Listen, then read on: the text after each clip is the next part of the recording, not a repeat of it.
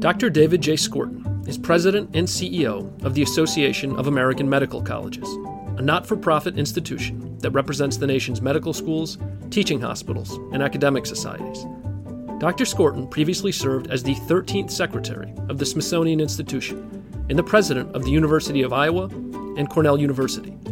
Today, he discusses the effect of this pandemic on healthcare enterprises throughout the country and what he thinks it will take for society to return to normal. Let's listen in. Thanks, Nancy, and it's my pleasure to be here. It's more my pleasure to introduce my dear friend David Skorton, MD, who is President and CEO of the AAMC, the Association of American Medical Colleges, which is a not-for-profit institution that represents the nation's medical schools and the teaching hospitals and academic societies. Recently, David served as the 13th Secretary of the Smithsonian Institution, where he oversaw 19 museums, 21 libraries, the National Zoo, numerous research centers, and education programs. Prior to that, he served as president of Cornell University, where I worked very closely with him for 11 years, and prior to that, as president of the University of Iowa, where he served on the faculty for 26 years and specialized in the treatment of adolescents and adults with congenital heart disease. David has done amazing things in education, in medicine, and he's here to talk to us about life in a post-coronavirus era. So without further ado, David, if you would unmute yourself and talk to us, and then we're happy to throw questions at you. Sounds good, Andrew. Thank you very much. And Nancy, thanks for spending some time with me. Before we start, I want to congratulate you all on what No Labels has been doing. I've been following you from the wings ever since you got it started. Andrew told me about it when it was first founded, and I think it's just a terrific idea and a terrific concept and a terrific organization. So congratulations. So I'll tell you a little tiny bit more about the organization that I'm in right now, the AAMC, which Andrew already told you the basic facts. Let me just fill them in a little tiny bit. So our members include all of the accredited medical schools in the US and Canada and the 400 major teaching hospitals.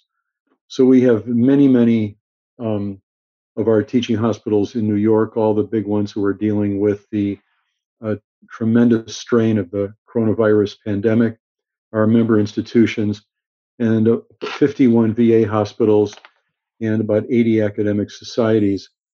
And our world, like your world, has been turned upside down.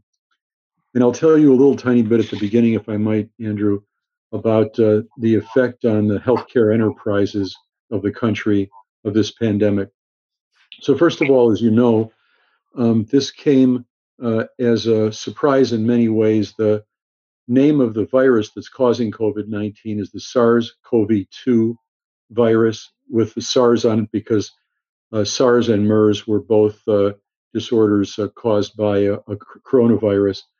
And this one has been called a novel coronavirus because it's different than the others and has a couple of very interesting features. One is that it can be spread from people who are completely asymptomatic. And that makes it very hard to estimate the actual reach of the disorder. And if you think about other virus disorders that we're familiar with, especially influenza or things that cause a common cold, you tend to think about the people as being mainly infectious when they start to feel bad or maybe a day or two before. And this unusual, if not unique virus has the ability to spread from people who are completely asymptomatic. And then secondly, this is a big change for the medical profession because as of right now, today, or let's say as of a few days ago, there was no specific treatment that we could give to these patients. But what we were doing was supportive care, giving them advice to take it easy, take a load off, stay home, try not to spread it to others, If the person had trouble breathing, come into the hospital, maybe get oxygen. If that didn't do the job, more intensive therapy. If things really got bad, a ventilator, with hopes that one would be able to get off the ventilator. These are the sort of things that are nightmares to healthcare workers, because what healthcare workers are taught to do is to specifically treat the disorder, whatever it may be, like a lock, and you have a key to open that lock and treat specifically what is ailing the patient. In this case, up to just a few days ago, there was nothing specific that we could do. And what would the options be? One option would be to be able to give a treatment that would actually uh, fight the virus, either preventing it from multiplying or in some other way slowing it down or destroying it so the body's own immune system could come through and win the battle. And as I'm sure you followed closely in the last few days, the drug remdesivir was shown in one promising clinical trial to shorten the course of severe coronavirus and probably to reduce the death toll, probably because it didn't quite reach the level of definite significance, but probably it does cause some modest decrease in mortality.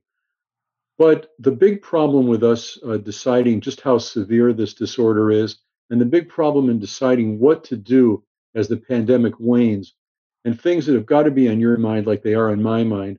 When is it safe to go back with each other? When is it safe to reopen a business that can't be run completely in a virtual sense?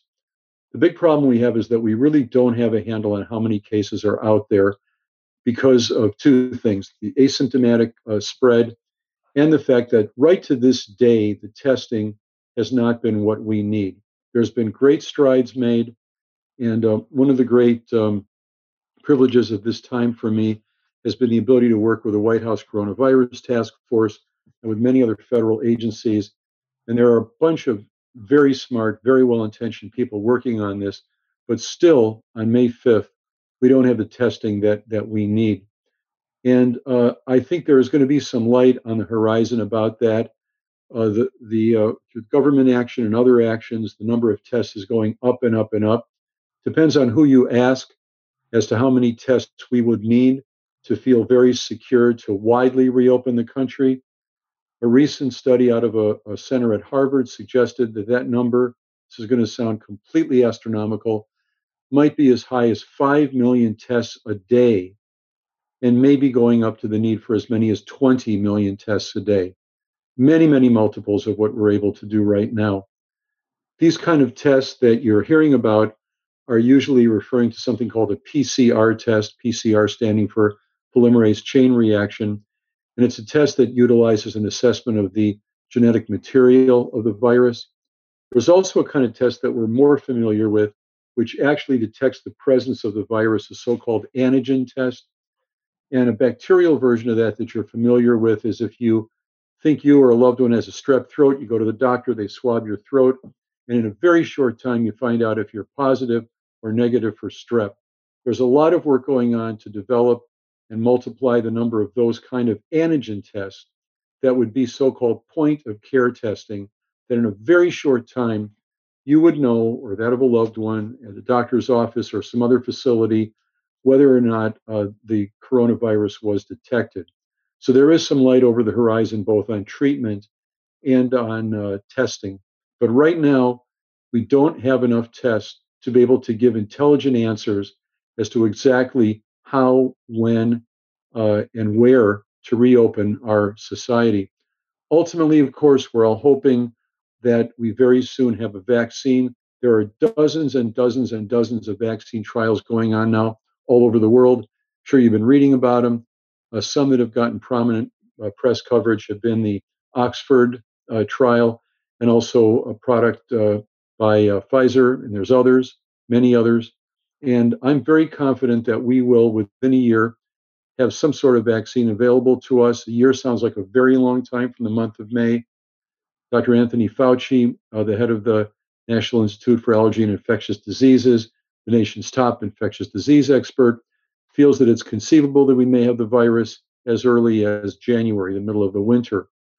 And so When we have those armamentaria together, more widespread testing, direct treatment for the virus, and vaccines, we'll be able to deal with even recurrences if this turns out to be a cyclical virus.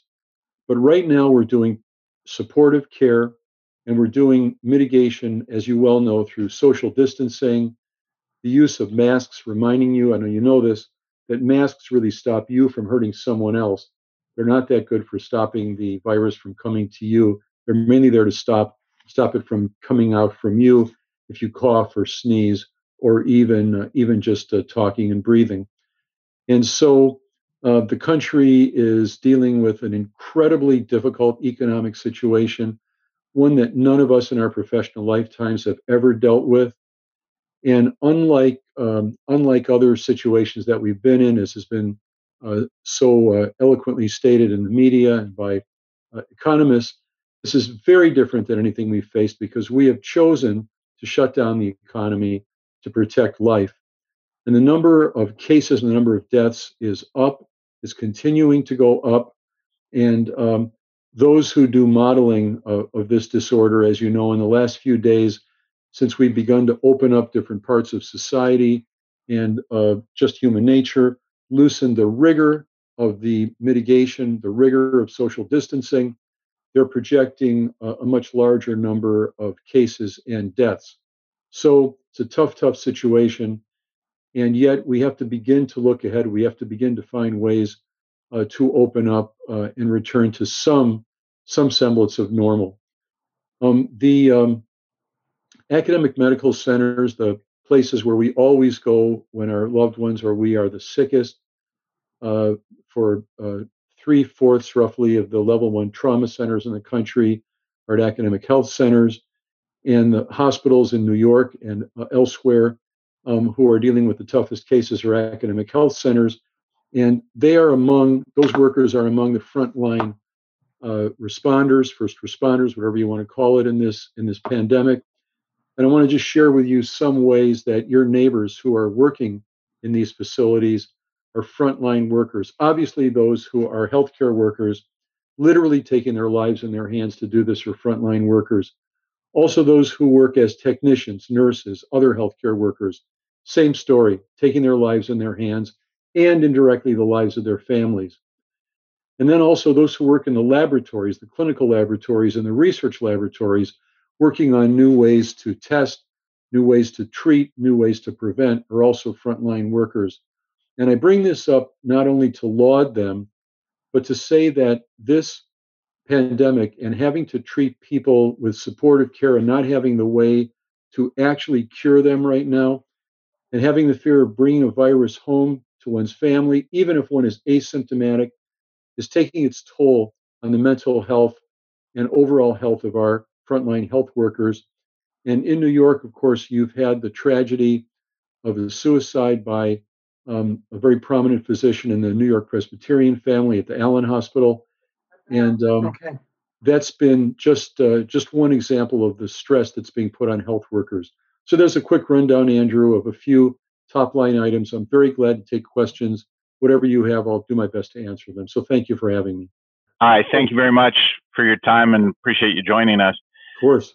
I've been following the testing issue closely, and actually I have my own personal daily tracker of how many tests we're doing in the United States. And, you know, where you look at countries that have successfully implemented testing as a means of limiting spread, they have also done that with a tracing and contact tracing and isolation that goes along with it, which I don't think in the United States we have the stomach for from a civil liberties perspective. Which then I think is how you get to Harvard's conclusion that you need something like 5 million daily tests, or something certainly well in excess of the roughly 240,000 that we're running today right now. Is there a better or more strategically effective way that we could apply the testing that we're using in a way that it would have more effect? You know, right now we're not, it's testing when you feel sick or to confirm someone has COVID.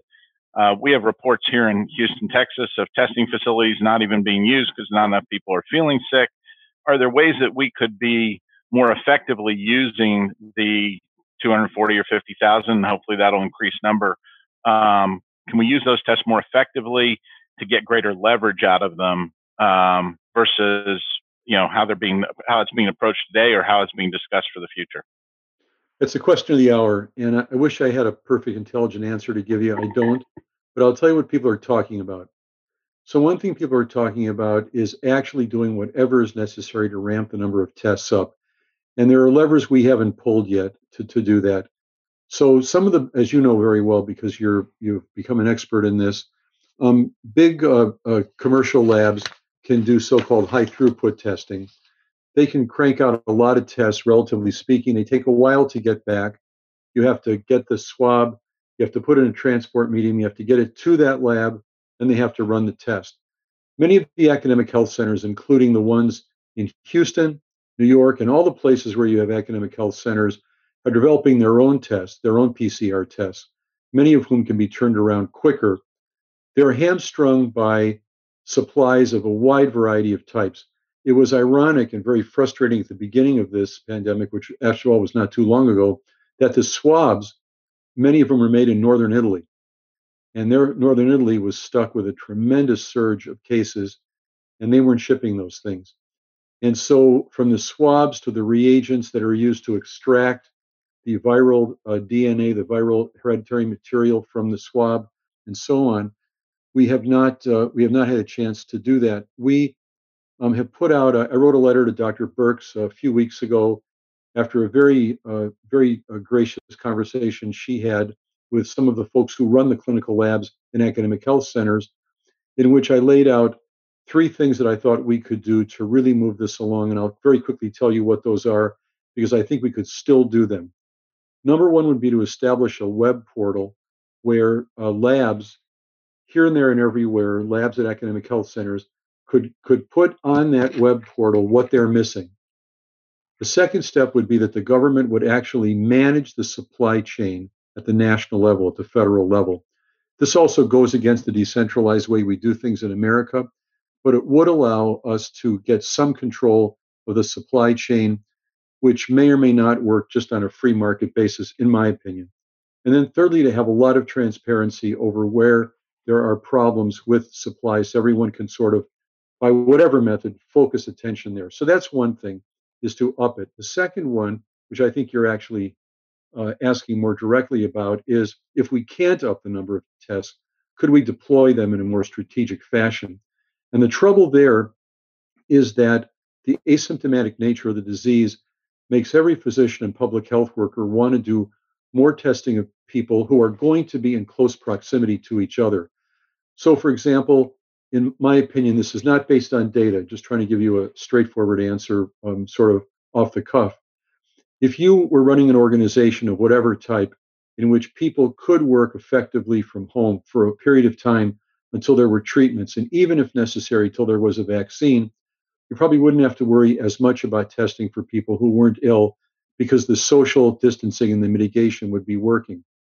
If you're in a situation where you're reopening it, I think you will need to give testing, even if they're not symptomatic, to the people who are going to be in most contact during those episodes. Now, if we all climb on the metro or the subway, it's not going to be possible by any stretch of the imagination to test everybody who gets on there, or to do symptom catalogs and temperature testing.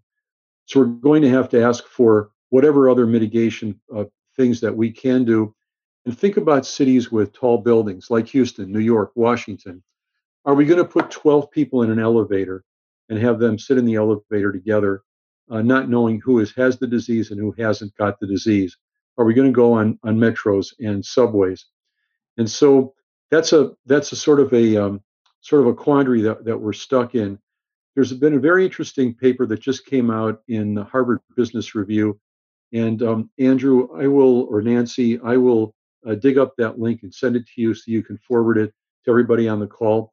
That is an attempt to suggest a complex mechanism where we wouldn't have to have a larger number of tests, and a combination of certain kind of so-called smart social distancing with a little ramp up in the tests and a more strategic deployment of them. And I'll send that to you through Andrew and Nancy. I'll try to get that link to you before the end of the day today. Thanks for the question. You got the Zeidman brothers, Fred and then Bob. That's right. Well, you just got through with my cousin Jonathan, so this is becoming the Zeidman show today. Doctor, in answering Jonathan's question, you might have addressed basically what I was going to ask, but have we settled on a suite of tests that are acceptable to find out, and what are the real bottlenecks in testing the number of people that need to be testing or testing the general population, and how do we address that in the immediate future, knowing this is, for all intents and purposes, a fairly short-term problem? Well, I tried to answer in your colleague's question a few minutes ago, although I never really answered his question, is there a better strategy if you can't increase the test? Because I think that increasing the test is a cornerstone of it. But I will send you that note from HBR. Let me say it again in a different way. So what you need to do the tests are a few items. You have to have a box, a machine that'll do them.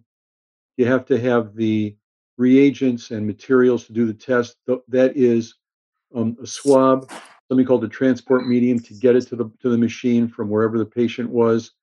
And then you have to have the chemicals to actually do the test in the machine. You have to have a human being to do it. Right now, none of the tests are fully automated. That human being has to have personal protective equipment because they're going to be dealing with potentially infectious material. And right up till the minute, there has been a shortage of all those different things, except for the trained people. We have quite a few trained people who can do it. We haven't had the PPE, we haven't had the supplies, and we haven't had a singular national view of where the needs are the greatest. And they've been quite unpredictable. And so that's been what the problem has been. It would be a big step forward if we had widespread availability of antigen testing as opposed to PCR testing. Antigen testing, much easier to do, quick. Again, think strep test. And there's a lot of work going on right now to try to bring that around. To fill out the discussion of testing, I'm sure many of you have heard about antibody testing, which is a little different. That's measuring your response to the infection, should you have had it, and whether you're building up immune chemicals in your blood to fight it. There, we're still hamstrung by a lack of enough data to know if the antibodies we identify will keep you safe or just reduce the severity of the disease. And if it will either reduce the severity or prevent it, we don't know yet how long that immunity would last. 1 year, if it's a seasonal virus like the flu is, if it mutates year to year. So it's frustrating because you're asking me straight questions and I can't give you complete straight answers because we're still feeling our way through a novel infection. But that's where we are. Bob Zeidman. Hi, Dr. Skorton. Hi. So I have a question that I've asked some of the other experts that we've had on these calls, and but I don't completely understand the answer, and maybe the answer is in the Harvard paper that you're going to distribute. But it's my understanding that countries like Sweden, Singapore, Taiwan, South Korea have done a great job of controlling the spread without the testing. So my question is, if they've been able to successfully do it, well, either that's wrong and we've been misinformed, or if that's right, why don't we follow the procedures that they've used to control the spread, even though the testing isn't perfected yet? Well, your colleague, a couple of questions ago talked about our attitude towards civil liberties and wanting to go our own way in this country. It's one of the great beauties of the United States. It's why my father came across from Russia during the last big pandemic, the 1917 pandemic. But we have not had the severity of lockdown, whatever you want to call it, that some of the countries have had. We just haven't. And as you can see with what's happening in the country right now, depending on where you live, there's a very, very strong backlash in some quarters against continuing to have social distancing and sort of a very strict policy of staying away from each other for good and understandable reasons. People are very, very worried about the economy and worried about not the economy in a theoretical sense, but what it's doing to their own lives and their families and their livelihoods. And one thing that I'm very concerned about as we reopen is whether we will have the will, both personal will and political will, to reclose if we reopen too soon and things begin to get out of control. And you've seen a little hint of a prediction of that, just a prediction from the modeling out of Seattle, where the opening up that's occurred has led them to greatly, greatly increase their estimates of the total death toll of the pandemic. Now, models are only as good as the data that you put in, and the data is always to some extent a guess, because we don't really have the testing capability to know exactly how broadly the infection has spread already in asymptomatic people. But that's a big part of the reason we're just different in that regard. And the other thing is that we also have some populations in the country that have been shown to be particularly hard hit by the coronavirus. And in Washington, for example, with a very large homeless population, a very large African American population, the wards in Washington, for those of you who know Washington, wards 5, 7, and 8 are really being clobbered by this pandemic. And the pandemic didn't cause the health inequities for these vulnerable populations, but let's face it, we as a society have failed to ameliorate those health inequities over generations. And so we also have those problems in our society as well. And the problems that come from this in our country are also somewhat linked, and the pressure to go back to work is also somewhat linked to our somewhat peculiar way of having health insurance coverage. 180 million people are covered through their employers. So when employment goes down, goes south, a lot of people use their health coverage. They get two notices, right? They get a notice that their job has been eliminated or furloughed, and then pretty soon they'll get a notice they don't have health insurance coverage. So one of the things that we've been talking with the government about is ways that they could help have more people insured during a time like this. For example, by putting some federal money into COBRA coverage for people who are just out of work, or opening up the marketplaces again and more widely related to the ACA. But that's another issue that's been hard for us. People will not go for medical care when they can't afford it. We know that that's a real phenomenon. And all that is quite different in our country than in other countries that have some sort of more general coverage for healthcare. And I'm not advocating for Medicare for all or anything like that. I'm just pointing out a difference between us and most other developed countries. So those are some differences. There we go. While we're talking about the crisis at hand, I was wondering if you could take this group a little further into the future. The schools of medicine around the United States are viewed as important community assets. Mm-hmm. The civic community sometimes talk about them as if they were NFL stadiums. And there are other groups like the public health groups that are looking for new things, new connectivity in terms of public health and technology from medical schools. So while we have you, I would love to hear kind of a generational take on where transformation should take place. And if there are new medical schools, how do you see their role changing in the regions that they serve? Well, we could talk about this for the next 5 hours. This is what I think we should come out of this pandemic with, is a little different view of how we should do a lot of things. So those of you like Andrew who are on boards of medical schools will know that we classically talk about the so-called tripartite mission of academic medicine, that we do education, we do research, and of course we do patient care. And what's missing in that tripartite mission that we are now calling a four-legged stool at the AAMC is a leg of community collaborations, by which I mean public health, health equity, population health. And because we have focused more in our country on the individual interaction between a doctor and a patient, and although the biggest increases in life expectancy in our country have been basically due to public health measures, and of course, there's been other increases in life expectancy due to treatment of hypertension and other things, and cessation of smoking and so on, or cut down on smoking.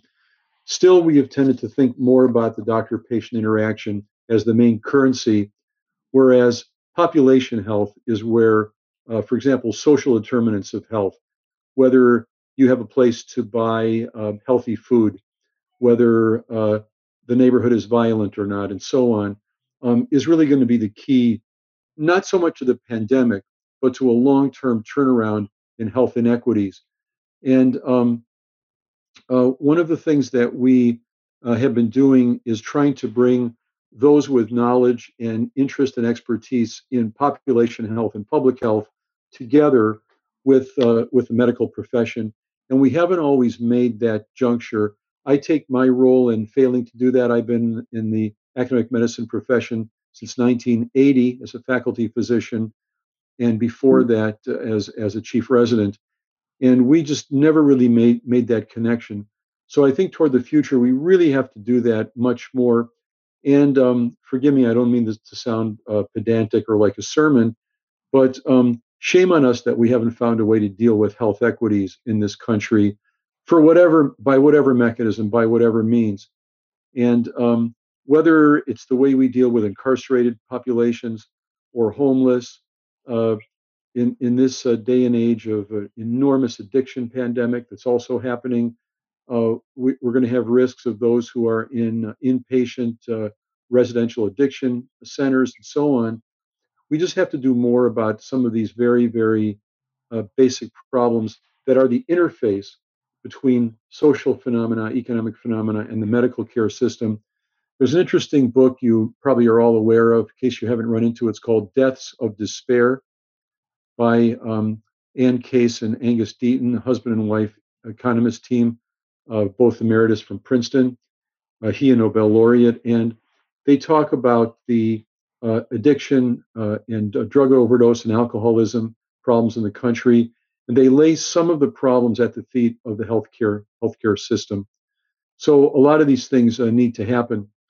Let me take advantage of your question to talk a little bit about my own crystal ball about this pandemic. Now, in terms of my ability to predict, let me point out that growing up in Los Angeles, when I was in high school, I bet one of my classmates a pretty good amount of money for a high school kid that Ronald Reagan would never be elected governor of California. So you want to take whatever I predict with a grain of salt. But I'm going to predict nonetheless that roughly 3 months from now, we will be in a period of relative calm. Unless there's a big surge from reopening in certain places too soon, we will be in an area of relative calm because it'll be summertime. It'll be before any recurrence of the virus may occur. I believe we'll have some treatment options by then. In the fall, roughly 6 months from now, I'm very worried about a recurrence of the virus and also the juxtaposition of an influenza season with any recurrence of the COVID situation. And then a year from now, roughly, I think we'll be in a much, much better place because we'll have vaccine. And our only problem there is going to be if our neighbors and friends will all take the vaccine. And we're also in a peculiar situation right now where there's a lot of concern in certain quarters by certain folks, very well-meaning, who want to protect their kids and are worried about vaccine. Some of that came from a 1998 study published in The Lancet, one of the most prominent medical journals, that showed a link between autism and vaccinations. That study turned out to be fraudulent. It was retracted. The person who was the lead author was stripped of his medical license, and follow-up studies showed that it was all baloney. But you can't blame the general public for being confused if one of the top medical journals publishes something and then later says, well, that was all wrong, sorry. And so it is confusing. And although I very strongly disagree with the concern about vaccines, one of the safest things that we can do for our kids' health and for our own health, there's a lot of concern about it. And development of a vaccine will only work if we take the vaccine. So that's a 3 month, 6 month, 12 month sort of a prediction from a guy who thought Reagan wouldn't go anywhere. Thank you, Andrew. Doctor, I'm calling you from Chicago, and I have a rather naive question. It's really about masks. Have there been any studies that have been conducted showing, the overall um, efficacy of using masks? Bill, it's a great question. I'm jealous you're in Chicago now. I spent many happy years in Chicago as a failing musician, although I did usually make enough money when I performed to cover my drinks, but it was sort of a break even. But anyway, the question you're asking is a really, really, really important question. And tell me again how you put the last part of the question. I wanted to focus on two aspects. It's really now that I'm in Chicago, I was just in Colorado for 7 weeks and totally socially distanced, our family has stayed away from everybody. Yes. Now, in order to go out in the street or I live in an apartment building, I'm wearing a mask. I wear a mask when I walk in the building. I gotcha. So just the mask, not so the I'm protecting other people, but if they're wearing masks, I feel protected. So it's just the masks, not the social distancing. I wrote down the wrong thing. Well, it's a combination of the two. It is. You're right. Okay. So in terms of masks, there's masks and then there's masks. So when you see someone in a hazmat situation, you'll see a mask that has a little separate way to filter air, oxygen. It may have a little device sticking on the side of it. One step down from that is the so-called N95 mask. Those are ones that are fit to you. It's hard to wear them for a very long time, but they're fit more closely to the face, and they've been shown to be pretty efficacious. And then there's everything else. And as you know, because of a shortage of those supplies as well, extremely frustrating to me in our country that we've had a shortage of these things.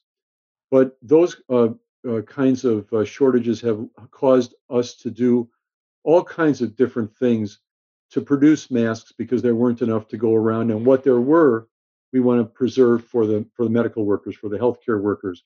So I'm not aware of any formal studies. There may be ones, and I apologize if I don't know about them. I'm not aware of studies that have taken the myriad kinds of materials and things that we are using now. I'll show you an example. Forgive me for stepping away for 1 second to the other side of this room. So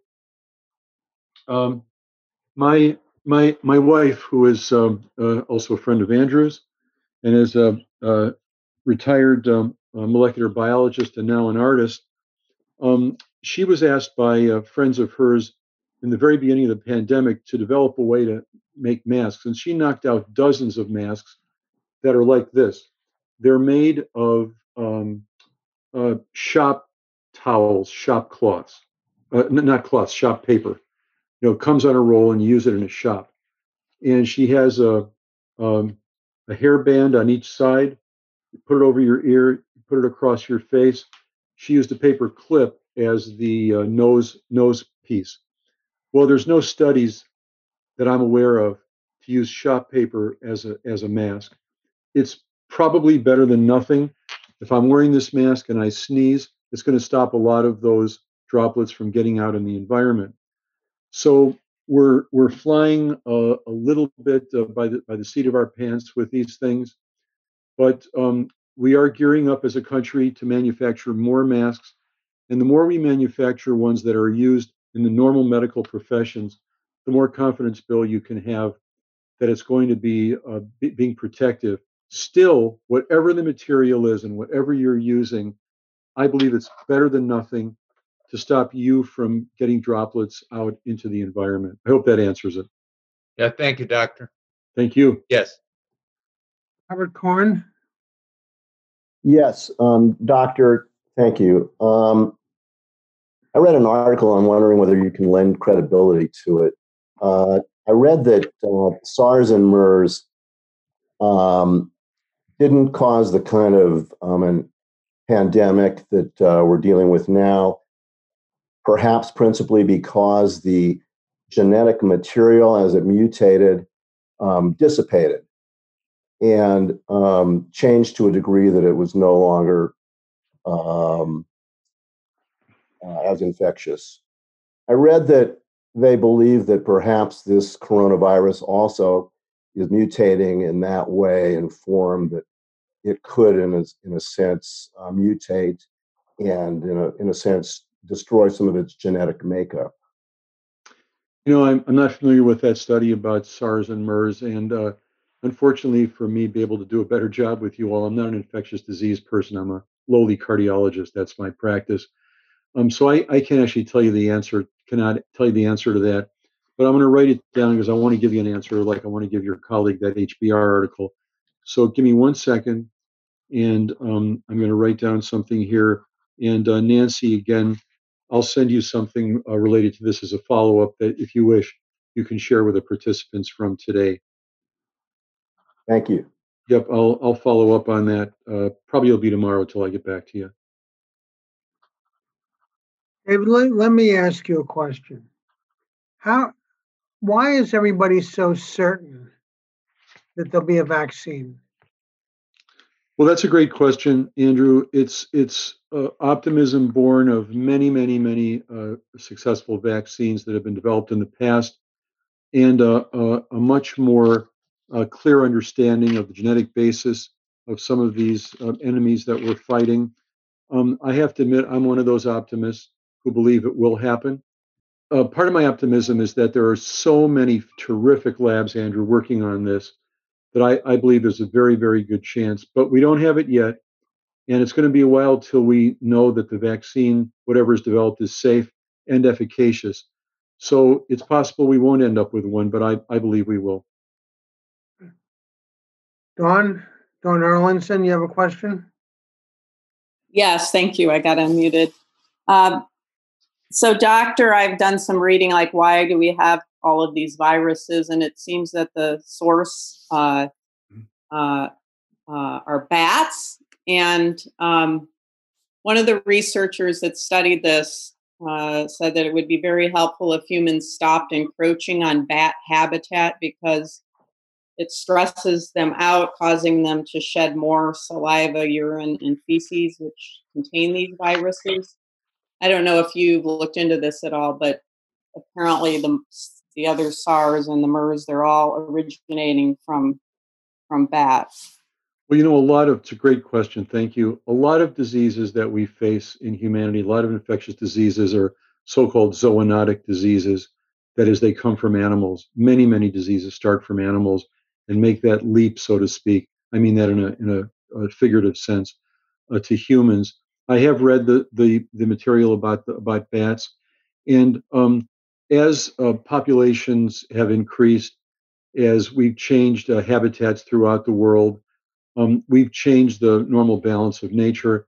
And we could have a whole session with somebody better than me, Andrew, to talk about what sorts of health risks there are because of changes, climate change, and other things that have changed because of human populations and the growth of the human population in the world, and automobiles and many other things. But that's where we are right now. And so it's not going to change, not going to go back. So I would say that understanding more, like the studies you're talking about or the articles you're talking about, would be key to helping us to avoid things. But I want to be quick to add that this novel coronavirus was something, even having some handle on where it may have come from, is still a puzzle to us in a lot of ways. So we could try to do some preventive things for sure. But as your colleague asked in an earlier question, even viruses that are already out in the community and are not going to go away totally will mutate. That's the reason that you have a different flu shot every year. And so I would say that the studies of how zoonotic diseases get to humans is very important. Studies of how our habitats, our lifestyles have changed animal habitats has got to be an important piece of this. But at the end of the day, we have to find a way to deal with what we have right now. But the question you're asking, or the point you're bringing up, is very important as we look to the future for our kids and grandkids to try to find ways to prevent these kinds of things from happening. The odds are very high that they will keep on happening because of all of the factors that we've been talking about today. But it's a very interesting set of issues that you bring up. So thank you. Dr. Skorton talks about how hospitals were blindsided by a disease we still do not fully understand. And until recently, there was no agreed-upon treatment plan for patients sick with COVID-19. But Dr. Skorton is optimistic about the timeline for future testing and treatment, including new antiviral medicines, antigen tests that could allow for results in as few as 15 minutes, and a vaccine that could conceivably be available to the public as early as this January. Go to nolabels.org to learn more about how we are bringing together a bipartisan group of public and private leaders working to stop the virus, save lives, and get Americans back to work. I'm Ryan Clancy, and this has been an episode of Gridlock Break, a No Labels podcast.